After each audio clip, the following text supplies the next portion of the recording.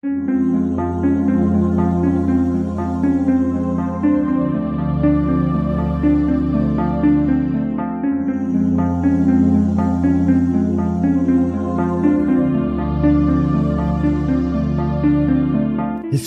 tells the story of the world and of our lives.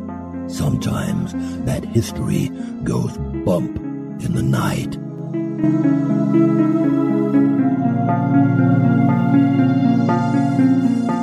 Broadcasting from the center of oddity and the supernatural in Central Florida, it's the History Goes Bump podcast.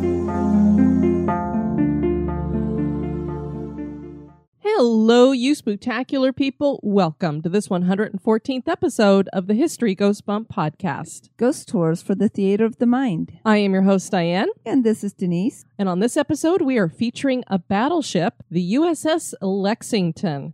This was a very important aircraft carrier during the Second World War. And apparently, it's quite haunted. So we're looking forward to sharing that with you guys. Before we do that, we want to point you at our website, historygoesbump.com. Denise, if people want to send us some feedback, where can they do that? They can do that at historygoesbump@gmail.com.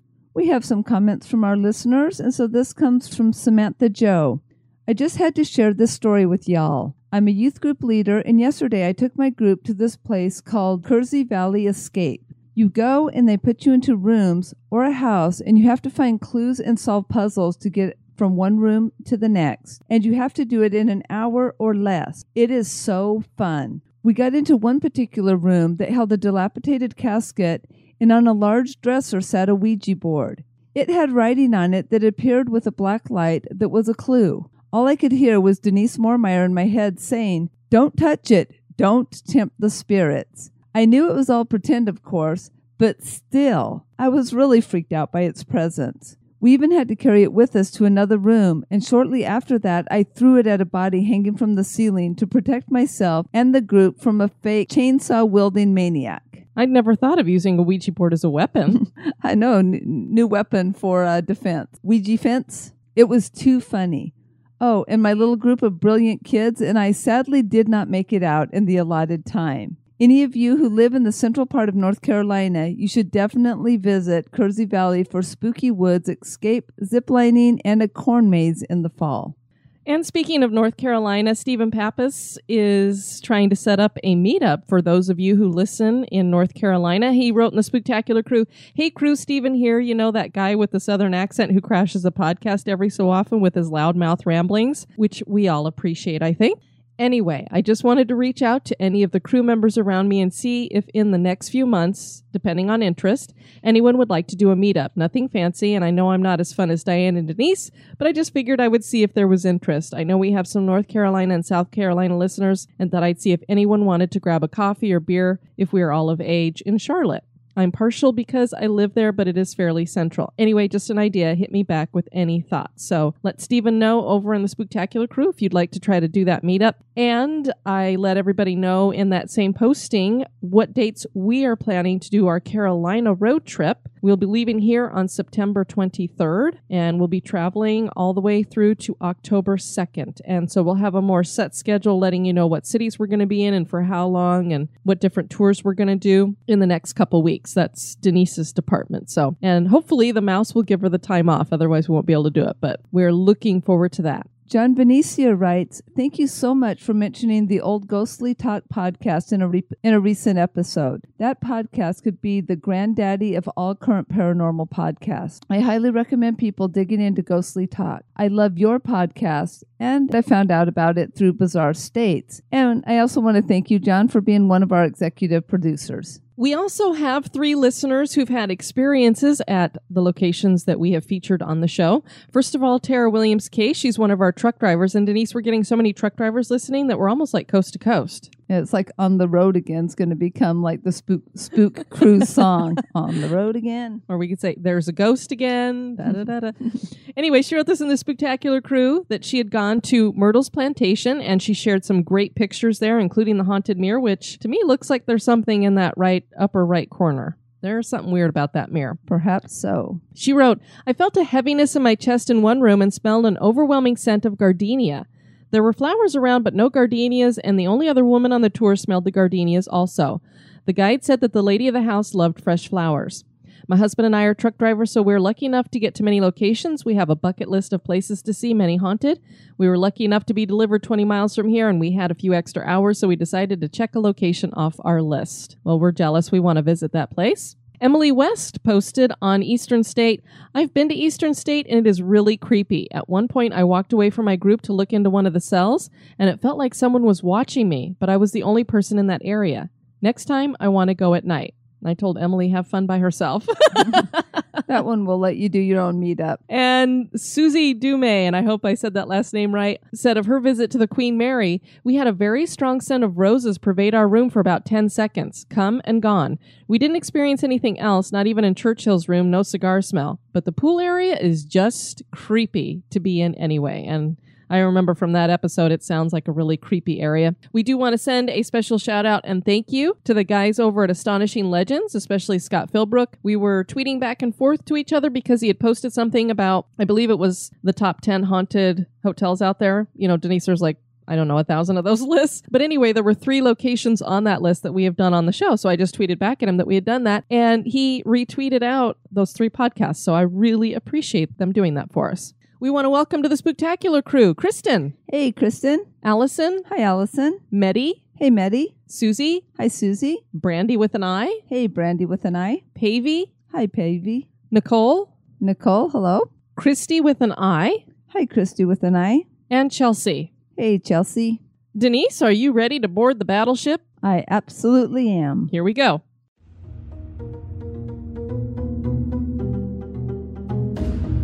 Become an executive producer of the History Goes Bump podcast for as little as $1 a month. For $5 a month, you can access exclusive content like the Haunted True Crime Bonus Cast. And for $10 and above a month, you get all that plus awesome History Goes Bump gear. Check out patreon.com/historygoesbump for more information. Or you can give us a one-time donation by clicking the donate button at historygoesbump.com.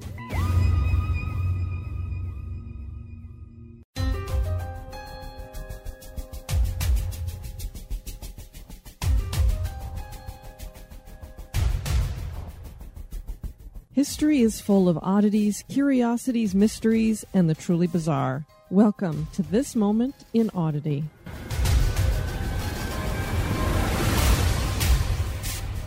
This episode's Moment in Oddity was suggested by Toby Hesenauer and researched by Bob Sherfield. Standing at some 12,500 feet above sea level, high in the Andes of Bolivia, is the pre-Columbian city of Tiwanaku. The city, located on what was once the historical shoreline of Lake Titicaca, was one of the most important in ancient South America. It is believed to be the capital of an empire that stretched across Bolivia and into Peru and Chile. Though the people who inhabited this site left no written history, oral tradition and legends hold that the area around Lake Titicaca was the cradle of life for the first humans on Earth. It is said that the creator god, Viracocha, rose from the waters of the lake at Tiwanaku to create the sun, the moon, and the stars, and to breathe life into stone to create mankind. Sometime between 300 BC and 300 AD, Tiwanaku became a moral and cosmological center for the empire that surrounded it, a place of pilgrimage for many people. A temple complex grew up centered around a cross-shaped pyramid structure called Akapana, 257 meters wide and 16.5 meters tall. Surrounding this pyramid are a ceremonial courtyard, a 5-meter-tall raised terrace called Pumapunku, 167-meter long and 116-meter wide, and the Kalasasya, a large 91-meter-long courtyard. It was within this area that 19th-century European explorers rediscovered the Gate of the Sun. The Gate of the Sun is 3 meters tall and 4 meters wide and constructed from a single piece of stone weighing an estimated 10 tons. When rediscovered, it was lying horizontally, and a large crack had split it into 2 pieces. It has now been erected, though archaeologists believe that the place it was found in is not its original location. That site remains uncertain. The gate is heavily engraved with symbols that are believed to hold astronomical or astrological significance. It has been theorized that these carvings may have served as a calendar. Carved into the lintel surrounding a central figure are 48 squares, each of which contains a winged effigy, 16 with the head of a condor and 32 with human faces. The central figure, who so far hasn't been identified, is that of a man whose head is surrounded by 24 rays, perhaps representing the rays of the sun. This has led him to being labeled as the sun god. In his hands he holds staffs symbolizing thunder and lightning. Whilst the gate may appear to represent a calendar, it is not possible to fit its 290 days divided into 12 months of 24 days into the solar year. Other, more radical theories have suggested that it was once a portal to another dimension or the land of the gods. Now that certainly is odd.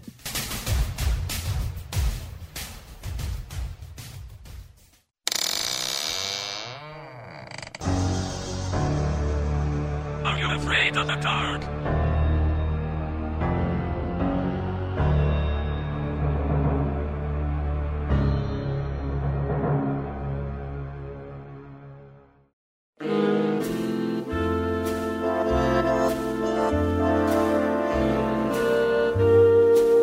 This day in history.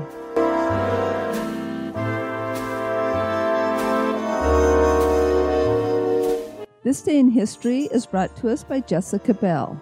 On this day, March 25th, in 1965, the Reverend Martin Luther King Jr. led 25,000 marchers to the state capitol in Montgomery, Alabama, to protest the denial of voting rights to African Americans. Martin Luther King led thousands of nonviolent demonstrators to the steps of the Capitol in Montgomery, Alabama, after a 5-day, 54-mile march from Selma, Alabama, where local African Americans, the Student Nonviolent Coordinating Committee, and the Southern Christian Leadership Conference had been campaigning for voting rights. King told the assembled crowd, quote, "There never was a moment in American history more honorable and more inspiring than the pilgrimage of clergymen and laymen of every race and faith pouring into Selma to face danger at the sight of its embattled Negroes," end quote. During this final rally held on the steps of the Capitol in Montgomery, King proclaimed, quote, "The end we seek is a society at peace with itself, a society that can live with its conscience, and that will be a day not of the white man, not of the black man. That will be the day of man as man," end quote. On August 6th, in the presence of King and other civil rights leaders, President Johnson signed the Voting Rights Act of 1965.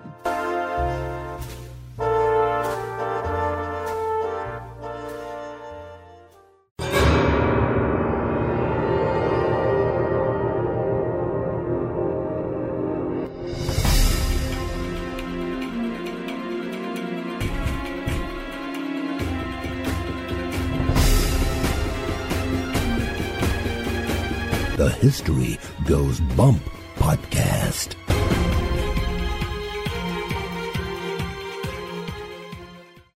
And this location is suggested by listener David Robinson, and our research assistant was Stephen Pappas.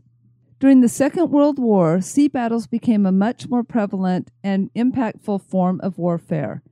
Great battleships and aircraft carriers became massive assets, and a nation with an abundance of them was a power to be feared. This was proven in December of 1941 with the attack on Pearl Harbor, which forced the hand of the U.S. government and set off America's involvement in World War II. Many ships were lost to the sea during battle, but one ship's legacy carried on in an interesting way. Another ship was named for it, and this ship went on to be the oldest working aircraft carrier in the U.S. Navy. Something else continues on in the afterlife. There are many reports of unexplained happenings aboard the carrier. Join us as we explore the history and the hauntings of the USS Lexington. World War II is considered to be the most destructive war in history. This war was the gathering of the perfect storm. As Germany's economy crumbled, helping Adolf Hitler rise to power, Japan was seeking to rise in power as well and on a quest for empire, while Mussolini had brought fascism to Italy. These three realized they all had the same goal for world domination, and they joined forces. The war lasted from 1939 to 1945, and nearly every nation on Earth was involved. World War II made the declaration that World War I was the war to end all wars preposterous. When looking at deaths caused by this war, including civilians during both battles and because of famine and disease caused by war, nearly 80 million people died worldwide. Wow. During World War II, the Battle of the Coral Sea lasted for 4 days, and it was the first air-sea battle in history. Allied forces had intercepted a message that revealed that the Japanese were planning to invade Port Moresby in southeast New Guinea. This would give Japan control of the Coral Sea. The Japanese were surprised by an attack of American planes from aircraft carriers when they entered the area. Both sides would suffer losses, but the victory went to the Allies because the Japanese were left without enough planes to carry out the invasion on Port Moresby. This strategic victory would also help the Allies in the future Battle of Midway. That battle would end Japan's advance and lead to the final surrender of Japan. On May 8, 1942, during the Battle of the Coral Sea, tragedy struck the U.S. naval fleet. The USS Lexington, hull number CV-2, was sunk. Lady Lex, as the ship was known, had been launched in 1925 and was a very early aircraft carrier for the U.S. Navy. It was originally meant to be a battle cruiser, but when a treaty canceled the production of battle cruisers, the Lexington was converted into an aircraft carrier. This was an advantage because ships could hold up better under torpedo attack than carriers that were specifically built as carriers could. The Lexington could carry up to 78 aircraft at one time and therefore was a huge asset in the Pacific Campaign of World War II. It had been lucky enough to be at sea during the Pearl Harbor attacks, but it unfortunately only sailed for a few months before being sunk during this battle. 2,735 members of the crew were evacuated and 216 were killed in the sinking. Their legacy and that of the USS Lexington did not end there, though. The USS Cabot was laid down in Quincy, Massachusetts on June 15, 1941. This was the same harbor that the previous USS Lexington had been laid down in some 16 years earlier. The Cabot was a mighty carrier with the ability to carry up to 110 aircraft and travel up to 20,000 miles at 15 knots. Her maximum speed was 33 knots, roughly 38 miles per hour. It was still under construction when the tragedy at the Battle of the Coral Sea took place, and the workers put in a request with the government to rename the Cabot the new USS Lexington. It was renamed as the 5th USS Lexington on June 16, 1942, and was hull number CV-16. She launched on September 23, 1942, with the crew of 3,000 ready to carry on the legacy of the previous USS Lexington.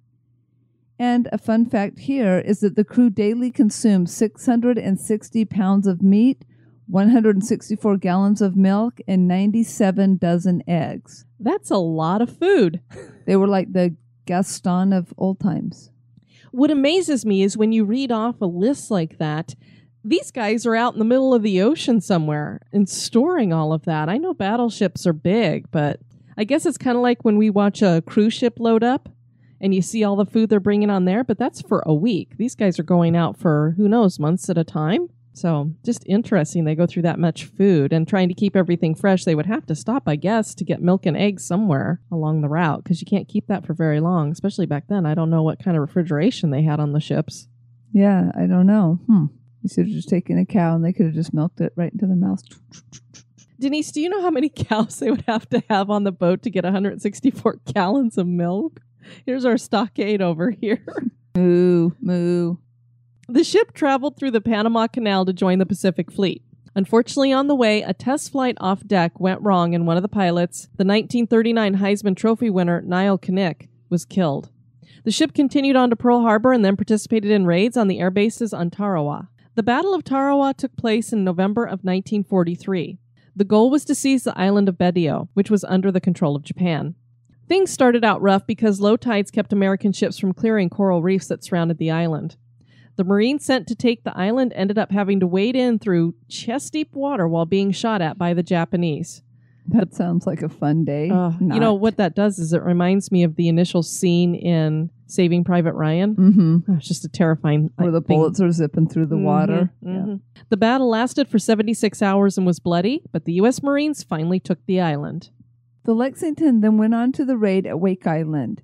This raid would help America to decide on the best way to win the war in the Pacific based on how effective the new faster carriers and the Hellcat fighters would prove to be. The Lexington returned to Pearl Harbor after Wake Island to gear up for the next operation at the Gilbert Islands. The Lexington sailed for a raid on Kwajalein on December 4th, 1942. At this raid, the Lexington was responsible for damaging 2 cruisers and 30 aircraft before being struck by a torpedo, which knocked out its steering capabilities. Admiral Charles Pownall was in charge at this time, and he had told his crew not to fire at night because he didn't want to give their position away. That plan backfired, and the admiral would later be replaced. An emergency hand-operated steering mechanism was built, and the holes of the hull were welded shut with heavy steel plates. The ship managed to escape, but was later reported sunk to the Japanese military. In actuality, the ship was very much afloat and made it to Washington State for repairs before being sent back out.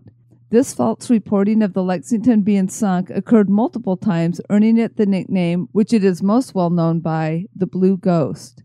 The Japanese forces referred to it as such because they said it had a knack for reappearing after it had been sunk. The carrier was painted in a dark blue camouflage to make it hard to see, which is where the blue part of the nickname comes from.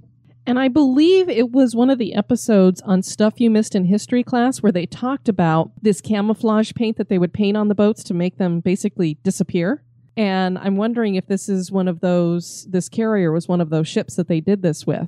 Because it had that dark blue camouflage, it'd be really hard to see on the horizon because it was the same color as the water. And since the carrier's already flat, so I'm wondering if this is something that they had done there to make it so you couldn't see it so well. Again, making it kind of ghostly. It just appears out of nowhere. Absolutely. Of course, that kind of doesn't give you a lot of comfort if you're one of the sailors on the ship, because if they get lost at sea or lose their bearings or something breaks down, they're not going to be real easy to find either. That is true. I hadn't thought about that. The USS Lexington went on to participate in the Battle of the Philippine Sea, which was Japan's attempt to get back on the offensive side of things.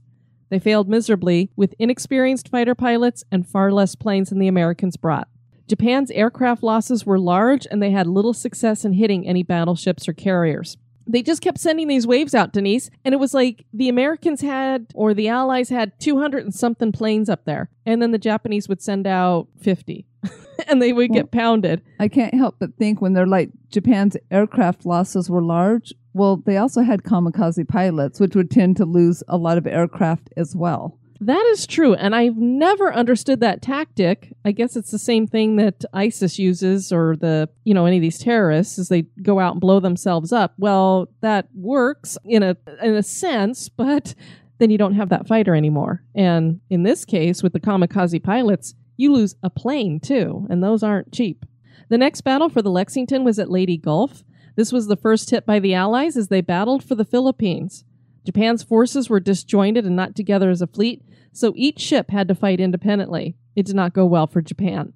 At both the Battle of the Philippine Sea and Battle of Leyte Gulf, the Lexington was reported as having sunk, holding up its ghost ship reputation, because again, it hadn't sunk. So forget about the unsinkable Molly Brown. We have the unsinkable USS Lexington. The USS Lexington didn't get a musical. That's not fair. The Lexington spent 21 months in combat and helped destroy 847 enemy aircraft, 15 which were shot down by the carrier's guns. She had participated in nearly every battle in the Pacific theater. After the war, the ship was decommissioned, and in 1947 it joined the National Reserve Fleet. The ship was recommissioned as an attack carrier in 1955 and served in various capacities, including being involved in the Cuban Missile Crisis, until it made it to port in Pensacola, Florida. In 1969, it began operating as a training ship both here and at its current place of port, Corpus Christi, Texas. It served this way for 22 years. In 1980, it was the first aircraft carrier to have women stationed on it as crew members, and it was finally decommissioned permanently on November 8, 1991. In her time, the carrier had set more records than any other Essex-class carrier in the history of naval aviation. In 1992, she opened as a museum, and to date, over 5.5 million people have visited the ship. Not us yet. We have to get there. With all of the action this ship saw in a terrible war, it is no wonder there are reports of hauntings on board the ship. Many guests have claimed to see a World War II-era man standing on the deck of the ship before quickly fading away. Oddly enough, he is seen near where a plane collided with the ship, causing multiple casualties. People have reported residual hauntings as well. Many people claim to hear disembodied shouts, cries, and screams coming from other areas of the ship. Some even report hearing what sounds like distant gunfire or naval artillery going off. Many guests, including a member of the crew for one of the ghost hunting shows, report feeling highly uncomfortable in the areas of the ship like the switch room. Some even report to feel sick. While it is odd, there is a lot of machinery in that room, and it could just be EMF issues. Museum guests have on occasion gotten a tour from a blue-eyed tour guide dressed in a white naval uniform. He is a polite young man and knows a lot about the engine room. Everybody calls him Charlie. The only problem is that Charlie is not part of the staff. He's also not part of the land of the living. It is believed that he is a former crew member who died after a Japanese kamikaze attack on Halloween in 1944 off the coast of the Philippines. And for those of you open-minded skeptics out there like us who find this hard to believe, on a Corpus Christi Caller Times website, as many as 200 visitors have reported encounters with Charlie. A tour guide at the Lexington named David Dill said, quote, "This apparition told things about the engine that I don't even know," end quote. Dill had actually served on the Lexington as both an airman and a catapult chief and retired in 1976. Can you imagine getting a tour aboard that ship with somebody who actually served on it? That would be the best, absolutely. The director of operations and exhibits at the museum, M. Charles Rustel, and I hope I said that last name right, has had many strange experiences. He has heard the rustling of clothes and footsteps behind him as he's walked out of his office on separate occasions. There was never anybody behind him. During restoration, a crew was in the middle of painting when they took a break for lunch. Upon their return, they found the painting done for them. I need a ghost like that around this house. I actually had one like that out in my area where I worked. I came back, all my dishes were done, but I actually think I know who it was. No ghost involved. But I was like, hey, look, I have either a ghost or a fairy. A couple visiting the ship saw an apparition of a dark-haired man wearing dungarees and a white work shirt jump to the deck below. They thought surely he must be injured and they ran to help him. He was nowhere to be seen. Museum staffers have reported seeing two specters. One was a man dressed in a naval uniform and the other was dressed in a Japanese pilot's uniform. Both spirits disappeared. Many individuals report hearing screams of pain and terror in the engine room. This is the room that was hit by a kamikaze pilot during the war, causing many deaths. This was probably when Charlie died. A ghost cam has been installed in the engine room because of all the activity. A worker also reported seeing something odd on the ship one night. A storm was rolling into the area where the ship is anchored. When there was a particularly bright flash of lightning across the sky, the worker says he saw several men in naval uniforms running across the deck of the ship. Another bolt of lightning flashed, and the Navy seamen were no longer there. Along with lights flashing on and off, there are reports of full-bodied apparitions below deck as well. With all of the tragedies surrounding the Second World War, it is no surprise that we get reports of strange happenings all around the locations in which it was fought. Many people valiantly gave their lives, and their legacy lives on today through museums, films, and history books. So do these men and women still man their posts in the afterlife? Are they still seen protecting the port at Corpus Christi? Is the USS Lexington haunted? That is for you to decide. There's a lot of activity going on there, and Denise, when you have 200 people all claiming to see the same apparition, makes it a little hard to not believe. Unless you're a total skeptic. That's true. But then you got to wonder why all of those people are having the same hallucination. Good drugs. Just kidding. On our next episode, we are going to go to North Brother Island. This was suggested by our listener, Amy Consolacion. And I hope I said that right. We do have some reviews to share. This first review is a 5-star from Dizzy Miss Lizzie 10. History is fantastic. I've recently become obsessed with this podcast. What I love the most is that it features things I may have never heard of and gives great detailed cultural history with the side of the paranormal. I love ghost tours for their intimate details of the life of those in the historic place, and this podcast brings that information right to me. The ladies are fantastic. They do a great job of finding the facts and leaving the paranormal up to you to decide whether it's fact or fiction. Well, thanks so much, Dizzy Miss Lizzie. And Roughneck Chick, 5 stars, spooktacular. I'm a truck driver in the oil fields of Texas. I'm totally hooked on these ladies. They most definitely feed your mind full of ghostly history. They have added a lot to my bucket list. They do a bootabulous job. Do you love that, Denise? Bootabulous? I do. That's a great word.